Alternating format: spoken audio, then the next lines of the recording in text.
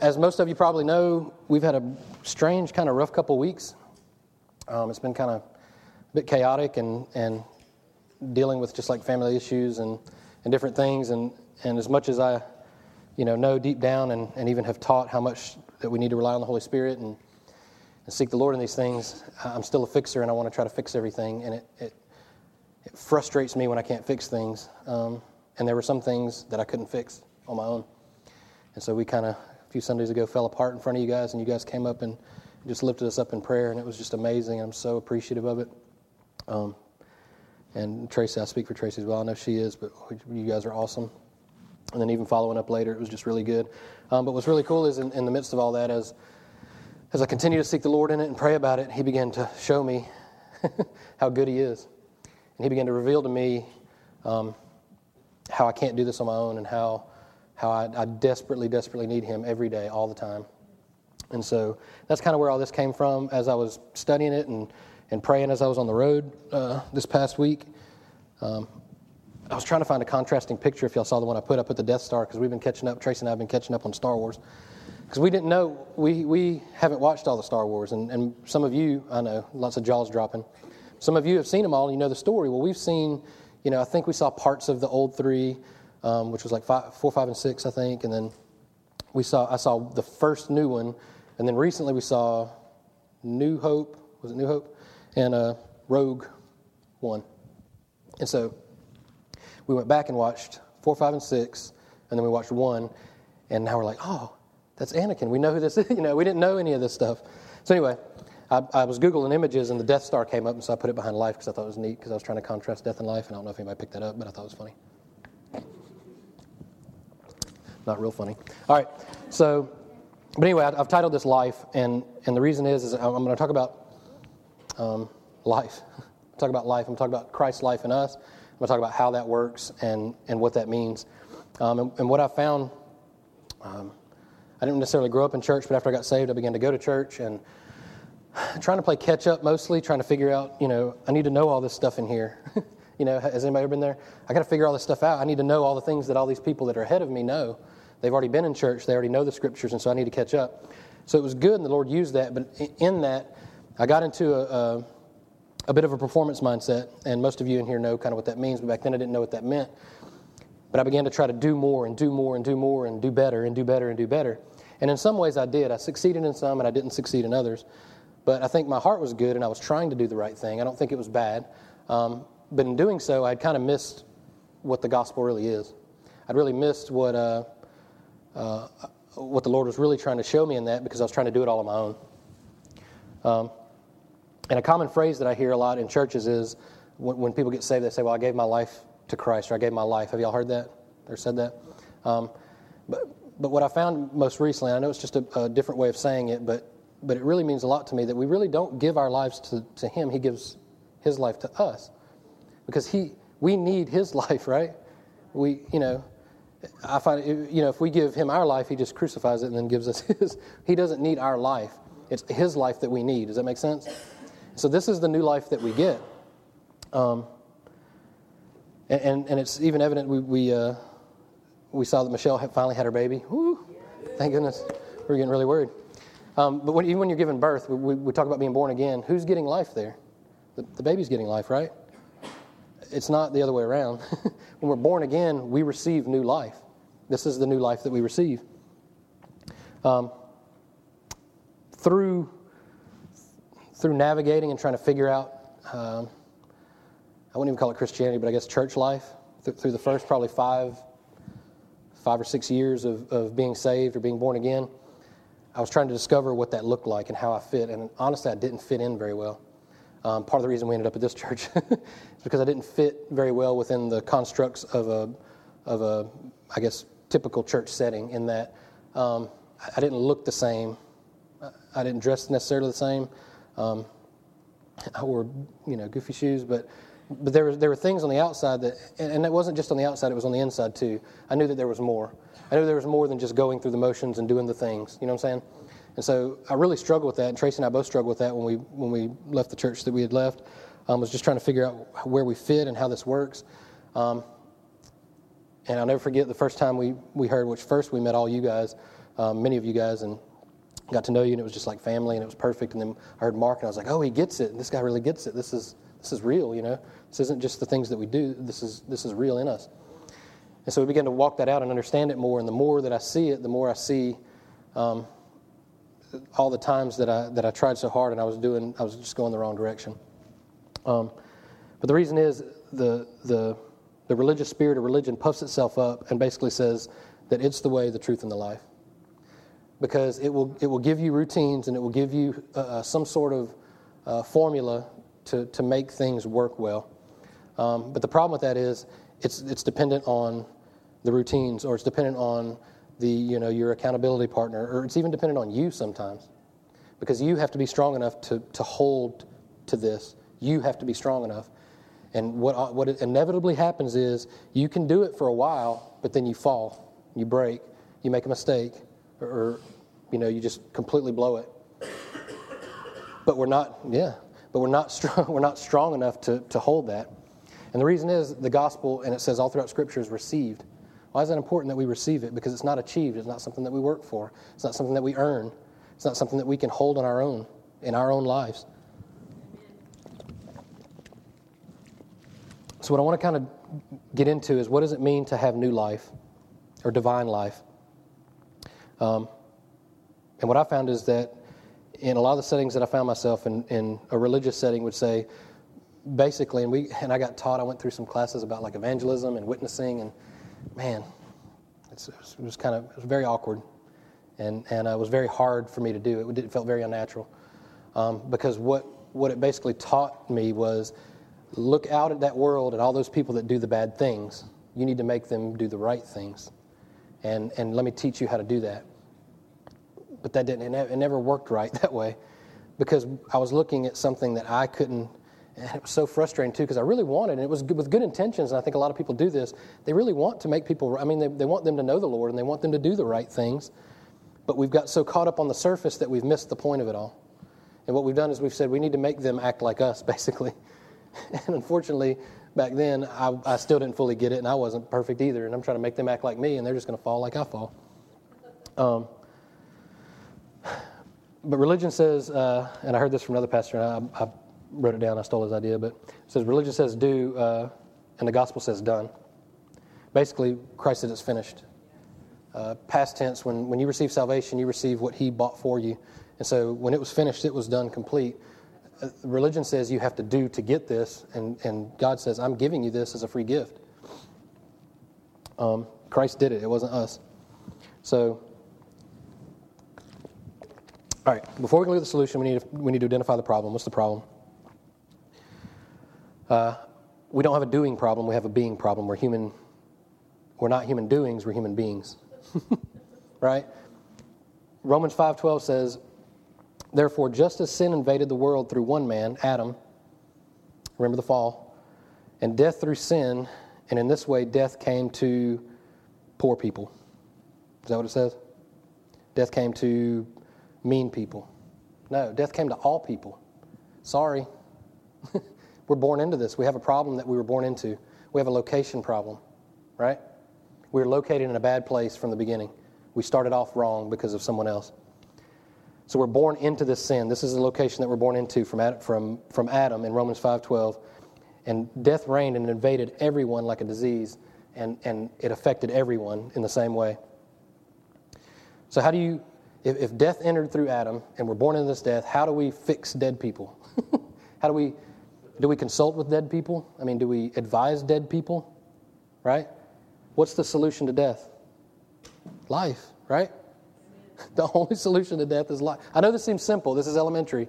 But spiritually speaking, the only solution to death is life.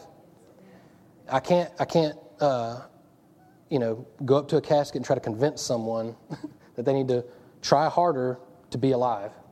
That doesn't make any sense. There's no convincing or advising someone or fixing someone's problem outside of life. There's no fixing death without life. Amen. So the core problem is not doing, the core problem is being. So John 10:10 says, I have come that they may have life. Not I've come so that they can gather in a building every Sunday and try really hard to do better, but it's only going to last until Wednesday night, and then you got to come back and get a shot in the arm so you can make it till Sunday, right? Need a booster. Got to come in for the booster on Wednesday. Now, this is a little counterintuitive for a pastor talking to a church, because I want you to come to church. I'm not saying church is bad, but that's not the core. Yeah, that's not the core. That's not the source from where we get things. We're not the church isn't the source. It is Christ is the source where we get these things.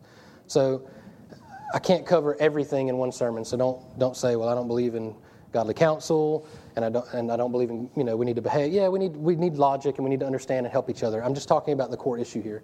The core issue is the church in and of itself is not the source. Like this building and us meeting is not the source. It's Christ, and it's the Holy Spirit that lives in you. And He lives in you all the time, every day, every moment, every situation. And so this new life is not me trying to convince you or infuse you weekly or bi-weekly or whenever you guys can make it. That's not what the gospel is. That's not the truth. That's not the good news. If it was, then I would be very apologetic, because we would fail eventually. I can't hold that. You can't hold that just by yourself. So John 10:10 says, "I come that they may have life." So we show up in Adam. We're in sin. And the only solution is to be transferred into Christ. It's a location problem. So we're in Adam. We're transferred into Christ. Sin is operating outside of your location. It's absolutely delusional. This is why sin hurts and always leaves you frustrated and failing, because operating outside of your identity. It's like saying, me pretending that I'm not in this building and pretending like I'm somewhere else, and I start acting like I'm somewhere else. I start like hailing cabs and like doing random things like that. It doesn't make any sense, does it? That doesn't make any sense. I start pretending like I'm somewhere else. I'd be completely delusional, because I'm really right here. So sin in the same way, when we separate ourselves and try to operate outside of our identity, leaves us frustrated, because that's not who we are. And so what happens, we go, okay, God reminds us, okay, this is who you are. This is why sin doesn't satisfy, because that's not how I've designed you. That's not what you're made to do.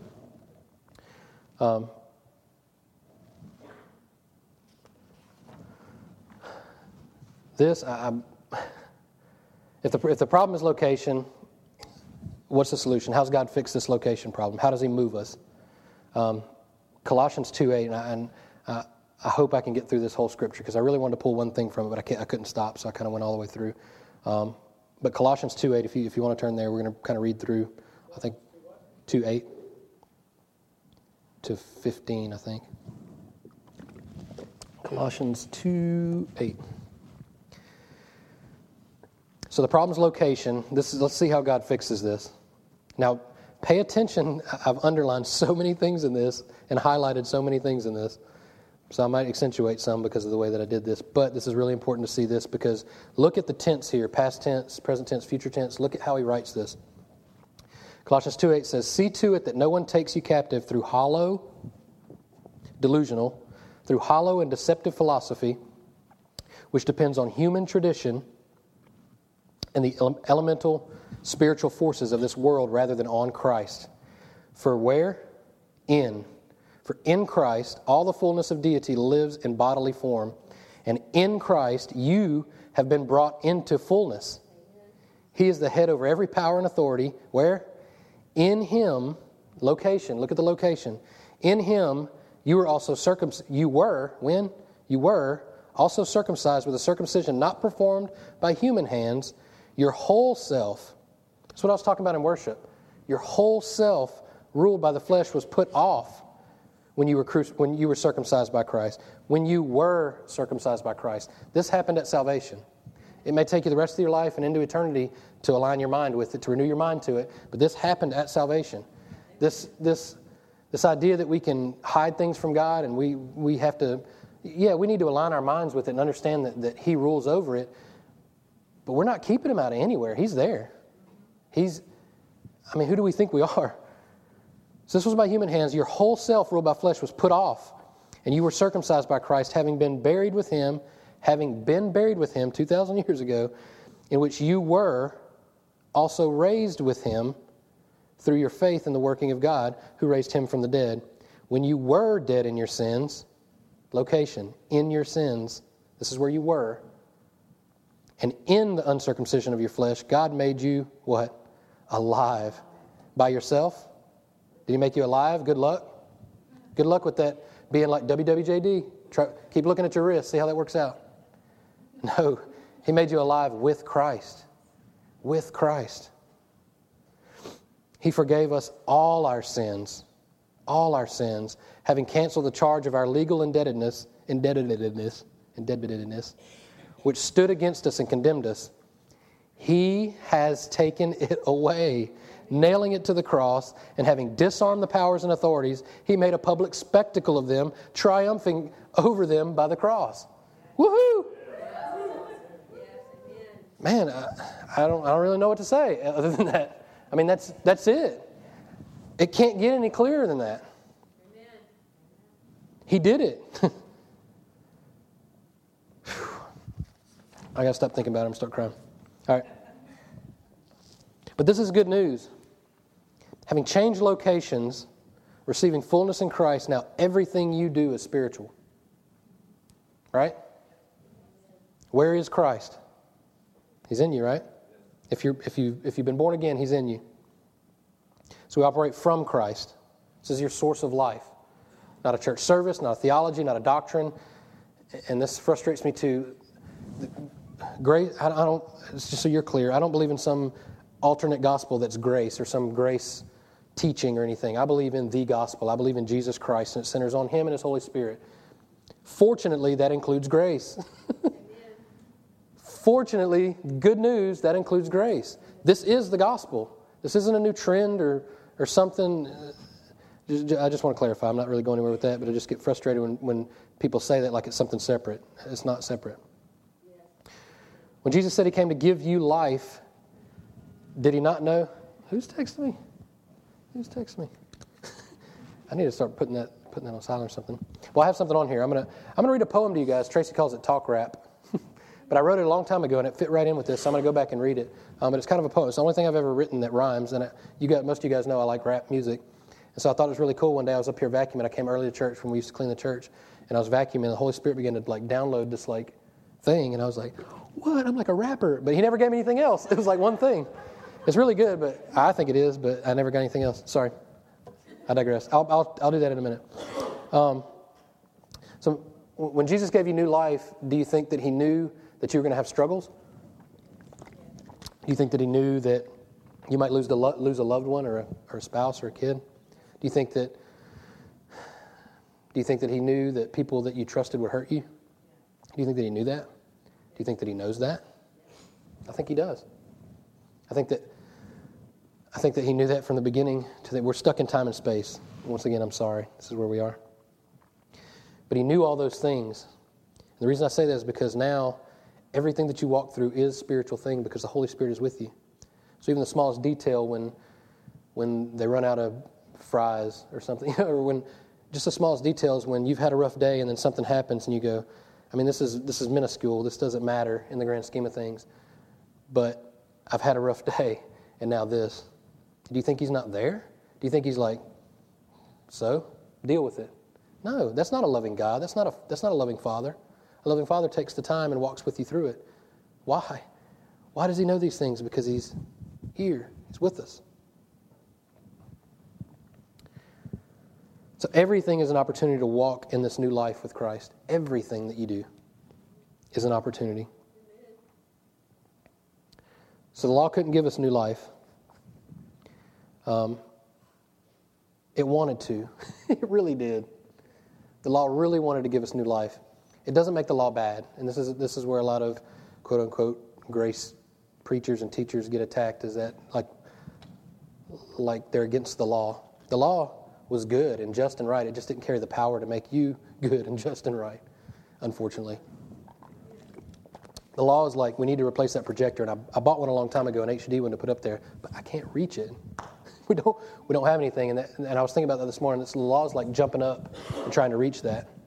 I really want to fix it because you can barely see sometimes because it's so faded. But no matter how much I jump, I'll just get frustrated, right? I really want to reach that. That's how the law is. The law really wants to fix you. It just can't do it. It really wants to. It wants so badly to, but it doesn't have the power to do it.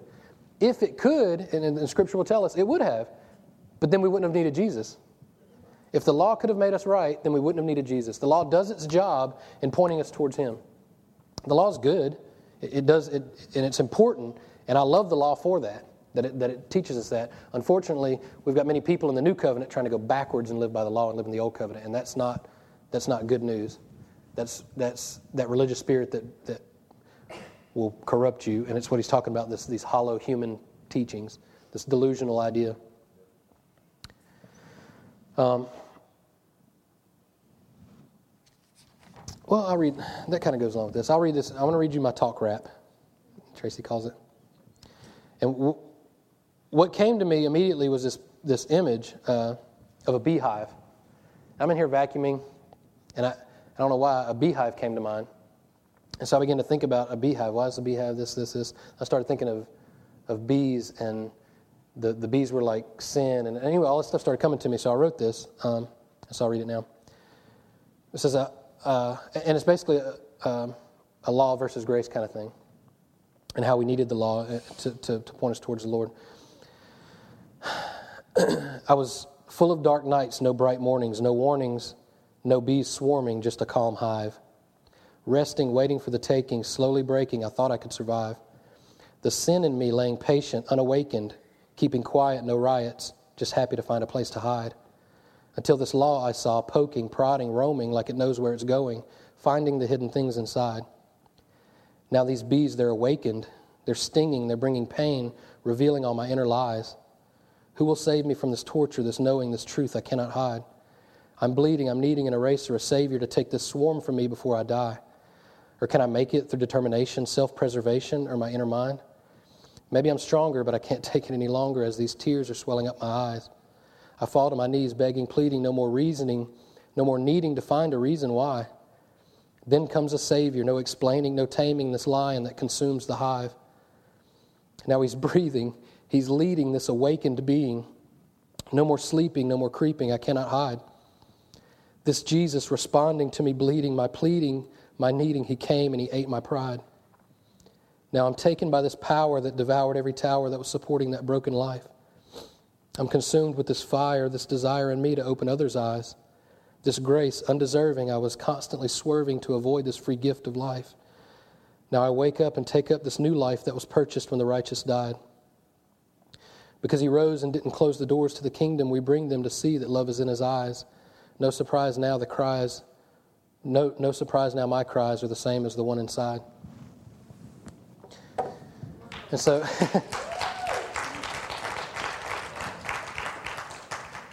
so what I thought about with that is, just like Paul talks about coveting, I didn't even know what coveting was. Now the law tells me coveting's bad, and all I do is find myself coveting. We needed law to identify that we had a problem. But in the long run, law could not fix our problem. It could only lead us to the one that could. And Jesus was the one that could. And he is the one that can, currently.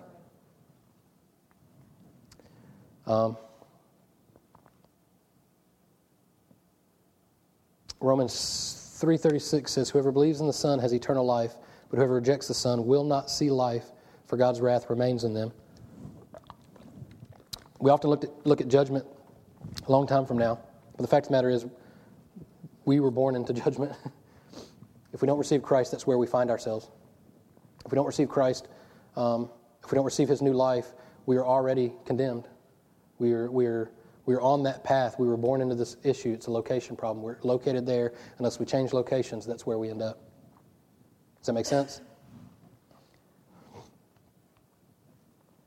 So we're like walking dead people, basically. But he says he promises us eternal life. Now, we've talked about eternal life before, and looking up the definition again, eternal life is without end, but eternal life is also without beginning. Now, we've all had a beginning, right? We were all born on earth.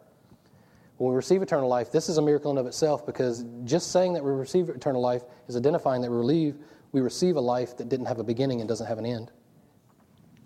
This is a transfer of God's life for us. Now, we were going to live eternally one way or the other, but we had a beginning. But now we receive his life. Just saying that we receive eternal life by definition says that now we're receiving a life that had no beginning and no end. And the only one I know like that is God. This is the life that we've received. And That I know, and I love the miraculous, and I love seeing miracles in people in the natural. But that in and of itself is a miracle. That this has been transferred, this has been given to us as a free gift. We didn't even have to work for it. Most of you guys have jobs. We have to work to earn things. We didn't have to do that. How cool is that? The greatest gift has been given to us. And what's great is, I was born in 1977. I'll be 40 this year. I'm still coming to terms with that. I'm still trying to understand that I'm a walking, talking. C.S. Lewis has a quote like, it's the hardest thing that I really have to come to the realization that I'm a walking, talking adult. Because I still sometimes feel like I'm a kid. But I was born in 1977, and when I received this new life, I didn't receive a little package or a text or a ticket to heaven. I invited Jesus into my life to come live with me. That's a big deal. That's different. That's not a faraway thing. That's not a distant thing. That's a reality that I find myself in. And so I transferred from death into life. Y'all remember Weekend at Bernie's? Did y'all see that when he walks around? That's how we are.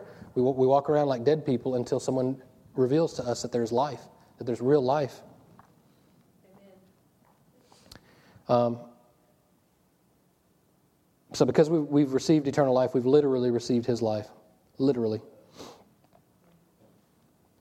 And Jesus says, never will I leave you, never will I forsake you. Never will I leave you, never will I forsake you. That's Jesus talking. Me. I will never leave you. I will never forsake you. Not an idea, not a theology, not a ticket to heaven. You won't lose it. He's not going anywhere. So you're saved. And what's interesting, we talked about this a few weeks ago about the kind of twofold thing. Most of y'all probably only remember the Fusakli's bacon and cheese fries.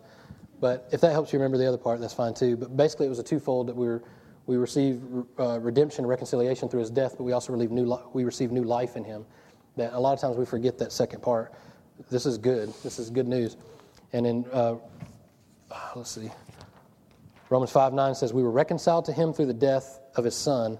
How much more, having been reconciled, shall we be saved through His life? Through His life. I used to hear people talking about, I'd give my life for this person, I'd give my life for this person. And most of them mean like I'd take a bullet, I'd jump in front of them, or I'd die for them. That's not really giving your life. That's giving your death, really. Your life is Christ's life is right now. His life is living through you right now. He died to reconcile you, but now He's living through you. Do you see the twofold salvation thing there? He died, He forgave you of your sins, but He didn't stop there. He gave you new life. Eternal life. It's not making your life longer or better. It is Christ's life in you. It is eternal life in you. And eternal life is living because He lives in you. Now, most of you guys get it, so it may sound okay to you. But if you take this literally, and I do, it is a bit of a possession type of thing. And I was in a hotel room. It was funny, I was telling Tracy about this the other day. I was in a hotel room flipping through channels because we don't have like cable or anything. So when I'm in a hotel room, I look for like Discovery and stuff like that. But I stumbled upon, as I was going through, and it's frustrating because I've gotten kind of spoiled to like Netflix, and I can just go find whatever I want. So I was like, man, I got to change all these channels? First world problems. I don't know where to go. And I was too lazy to get up and look at the little thing on the desk that tells me what channels they are because I've been driving all day. Yeah. Anyway, so I'm flipping through, and Ghost, y'all remember the Ghost movie with Patrick Swayze? Any of y'all remember seeing that? And there was a part, and it was a good movie. I forgot how good a movie that was. It was a really good movie. Like, I thought it was just all lovey-dovey, but it was actually a pretty clever movie. It was lovey-dovey, too. But there's a part, I'll never forget. I'm going somewhere with this. Bear with me. There's a part in there that y'all remember Whoopi Goldberg was in it, and she was like, she could hear him and talk to his girlfriend or wife, whoever it was. And there was a scene towards the end when they're communicating, and it's getting real emotional. And she's getting frustrated because she doesn't want to do it, but she finds the sound. She's like, okay, come on. And he's like, what? And he's like, you can, like, invade me, and you'll be you, and you can communicate and touch, because that's what they missed was the touch. They wanted to, they loved each other, and it was a real good love story. And so, in the movie, when they do that, what you see on the screen is him. And so he goes up to her, and it's real soft and sensitive, and they touch, and it's a magical moment. She's crying. And all I can think is, it's Whoopi Goldberg. and they're about to kiss. Ah! And even this time, I remember thinking that way back then. It brought those memories back. I was like, oh, this is so weird. But right before they do or whatever, this bad guy comes or whatever, and he's like, shwoom, and he shoots out over. Which that sounds really weird, right? But this is what we're talking about. I mean, this is literally what this is Christ living with us. This is a possession type of thing. I know it seems kind of weird, and it seems foolish, but what did they call the early church? What do they call early Christians? Foolish. They called them Christians, little Christs, little Jesuses. They thought they were crazy too. So this is this is the weird reality we find ourselves in, is that you're not possessed by Patrick Swayze, but we are literally walking and talking with Jesus with us. This word that I was talking about in worship that pierces like a two-edged sword, that's not bad news. That's not coming to cut us into pieces because of the sin. It's coming to show us how His love and how He can transform our lives and how we can change, and we can't hide from Him. We can't hide all these issues that we have because He wants to help us with them, and He wants to take them away from us, and He wants to fix us because we can't fix ourselves. All these things that were so scary before are brought to light when you put them behind the lens of Jesus, when you put them behind the lens of Holy Spirit, when you put them behind the lens of His reality, and not your fears and your misunderstandings and your perspective. We want so badly to limit God to our own understanding of Him. We want so badly to put Him in this box so that we feel more comfortable with the way that He is. But you're not always going to be comfortable with the way that He is, because He is going to reveal in you better things and more things and things that you won't be confident in yourself. And so you may walk different, you may talk different, you may get attacks. But the reason why you get attacks is because people can see, and the enemy can see, that you're doing something and something is happening. That's what I find in myself. I speak a lot from experience, not that I'm anything special, but because I know it, because I experience it. And so this is why we look within. We don't look at, like I said earlier, a bracelet, WWJD bracelet, and think, well, we need to pretend to be, or try really hard to be like this guy, this teacher that lived 2,000 years ago. And that is kind of foolish if people would look at us like that. They're like, what? You're just trying to follow this guy that was here 2,000, this famous guy that lives 2,000 years ago. You're trying really hard, and then when they see you fail, then they're like, oh, well, it didn't work, right? We look within at the Holy Spirit and actively communicate with the Holy Spirit daily. What is He putting on your heart now? What is He revealing to you in this situation? How is He renewing your mind to this specific purpose, this specific season, this specific relationship? How is He moving and working and revealing? How can we actively communicate with Him? This is where we are, not how can I try to figure out the better way to do it. So life is now, it's present, it's our current location.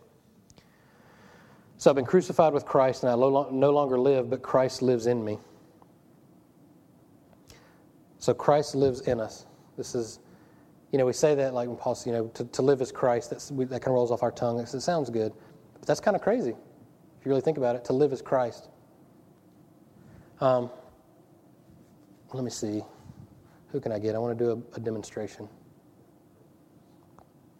Gabe said, not me. Who?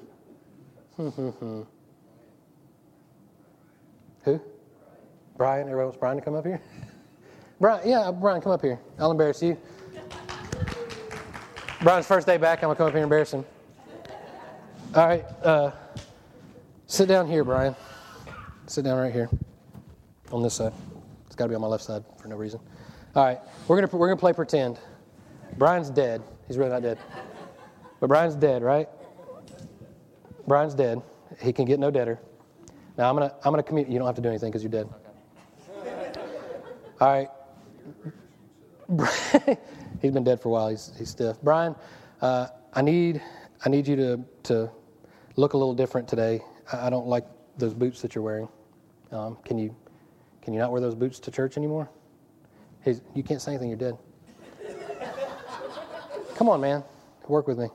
I need. I heard that you were in a place that you shouldn't have been the other day. I don't know much about it, but I heard that. I need you to not be in that place anymore. I need you to act better. Can you act any better? See how ridiculous this is? What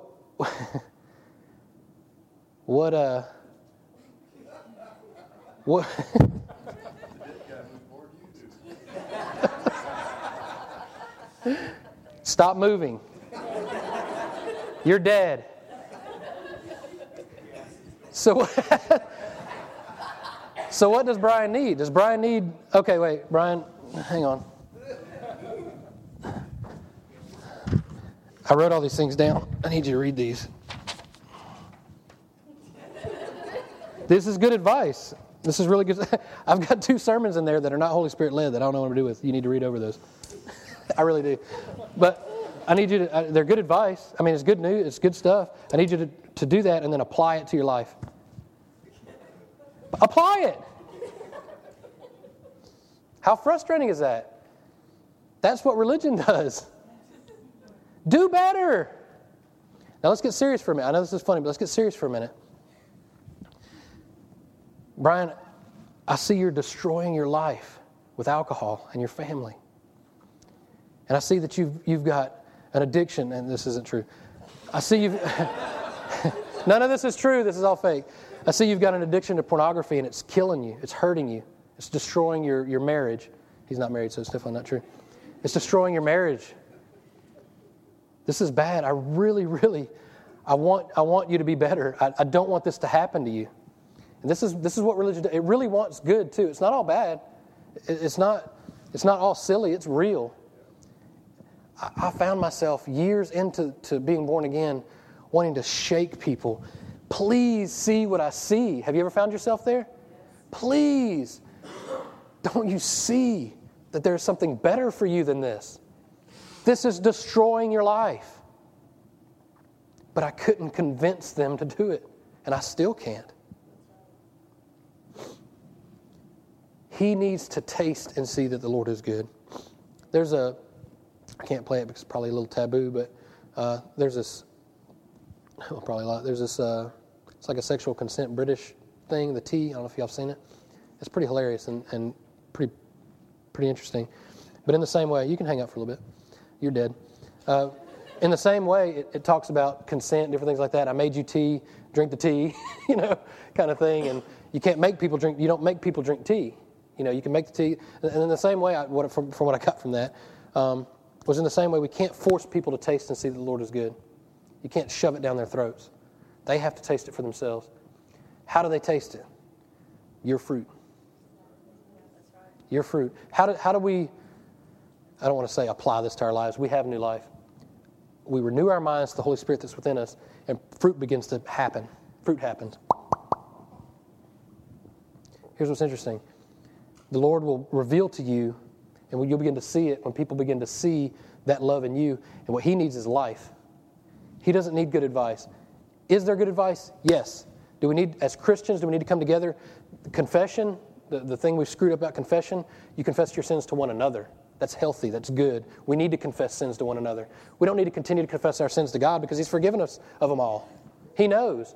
Maybe we need to talk to Him every once in a while, that's fine. But what the Bible says about confession of sin is confess one another, because we need help sometimes for someone else to say, hey, this is who you are. You don't need to do this because that's outside of your identity. So it's good to confess sins to one another. I'm not saying don't do that. What I'm saying is he doesn't just need good advice. He needs life. He needs new life, and he needs the Holy Spirit, and he needs Christ in his life. I don't think he does, really, but this imaginary scenario. He needs CPR. He needs breath. He needs life. He needs Holy Spirit. Amen. This is good. This is not complicated. This puts us, I keep saying this. I hate repeating myself all the time. This puts us in a precarious position because we carry this life. We have this life. You have this life. So the question is, it's hard to navigate through this without trying to teach more than I really need to. Listen. I'll say that. I'll give you that advice. Listen to Holy Spirit. Listen to what I say too. I think it's Holy Spirit inspired. I don't think that I'm bad or wrong.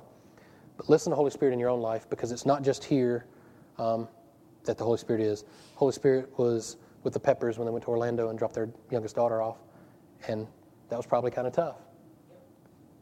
But you didn't have to call the office in here and be like, Holy Spirit, or Justin, I need, you know what I mean?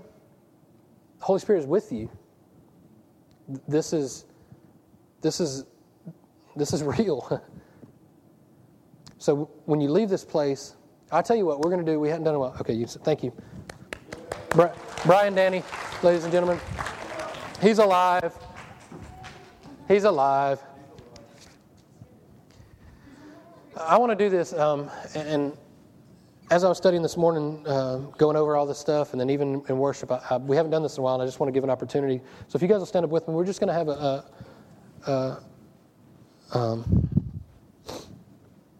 just an invitation, really. Whether it's whether you've never experienced this new life, I want to give opportunity for that. If you have experienced it and you just need to do business with the Lord, I mean, the altar's open if you want to pray up here. If you want to pray where you are, that's fine too. We're not here to embarrass anybody. But I just feel like it's appropriate to do this now, because as awesome as this new life is, if you've already received it, I don't want to assume that everyone in here has received that new life. So in doing so, we just want to give an opportunity. This is not the first or the last opportunity we give, and there's nothing special about these altars or me or this. But if the Lord's speaking to your heart right now, I just want to pray for you. And so the good news about this new life is that it's free. And you don't have to work for it. You don't have to earn it. You don't have to fix all your problems before you get it. It's a common misconception. I had that misconception. I thought I had to stop listening to all the music and stop cussing and doing all those things. But the Lord came and met me right where I was in the midst of it all. So I just want to take this opportunity. I'm going to say a prayer, and literally all you have to do is say, yes, Jesus, I accept that. I receive that. And I'll be up front. Tracy and I'll be up front a little bit up here if you want to come pray with us. And Melvin and Libby, in just a moment, I'll ask you guys to come up too. We'll have a few people up here if you just need prayer. But I just want to invite you to just seek the Lord right now and hear what He has to say to you. And so I'm going to pray for you guys, and then we're going to be up here for a moment, and then I'll close. Lord, right now, if you're speaking to someone in this place, you're speaking to their heart, and they haven't experienced this new life, Lord, I pray that just as you did me, you will draw them close to you.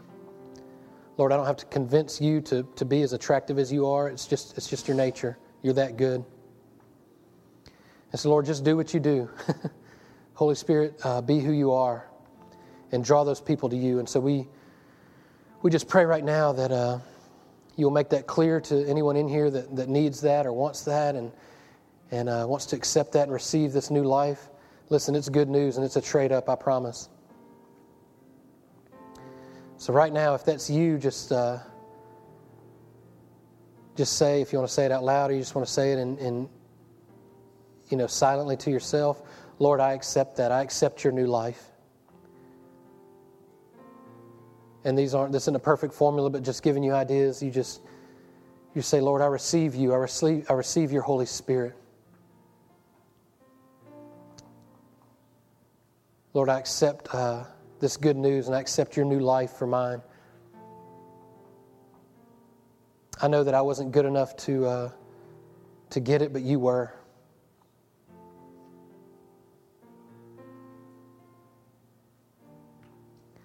So, Father, I just seal in the hearts of those that have made that commitment today. Lord, that just as it did me and many others in here, that it would just explode in them.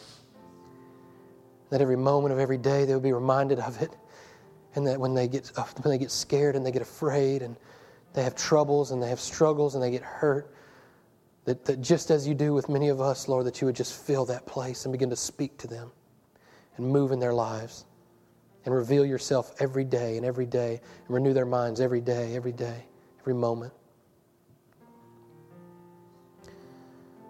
So we just seal that in their hearts right now. And we pray this in Jesus' holy name. Amen.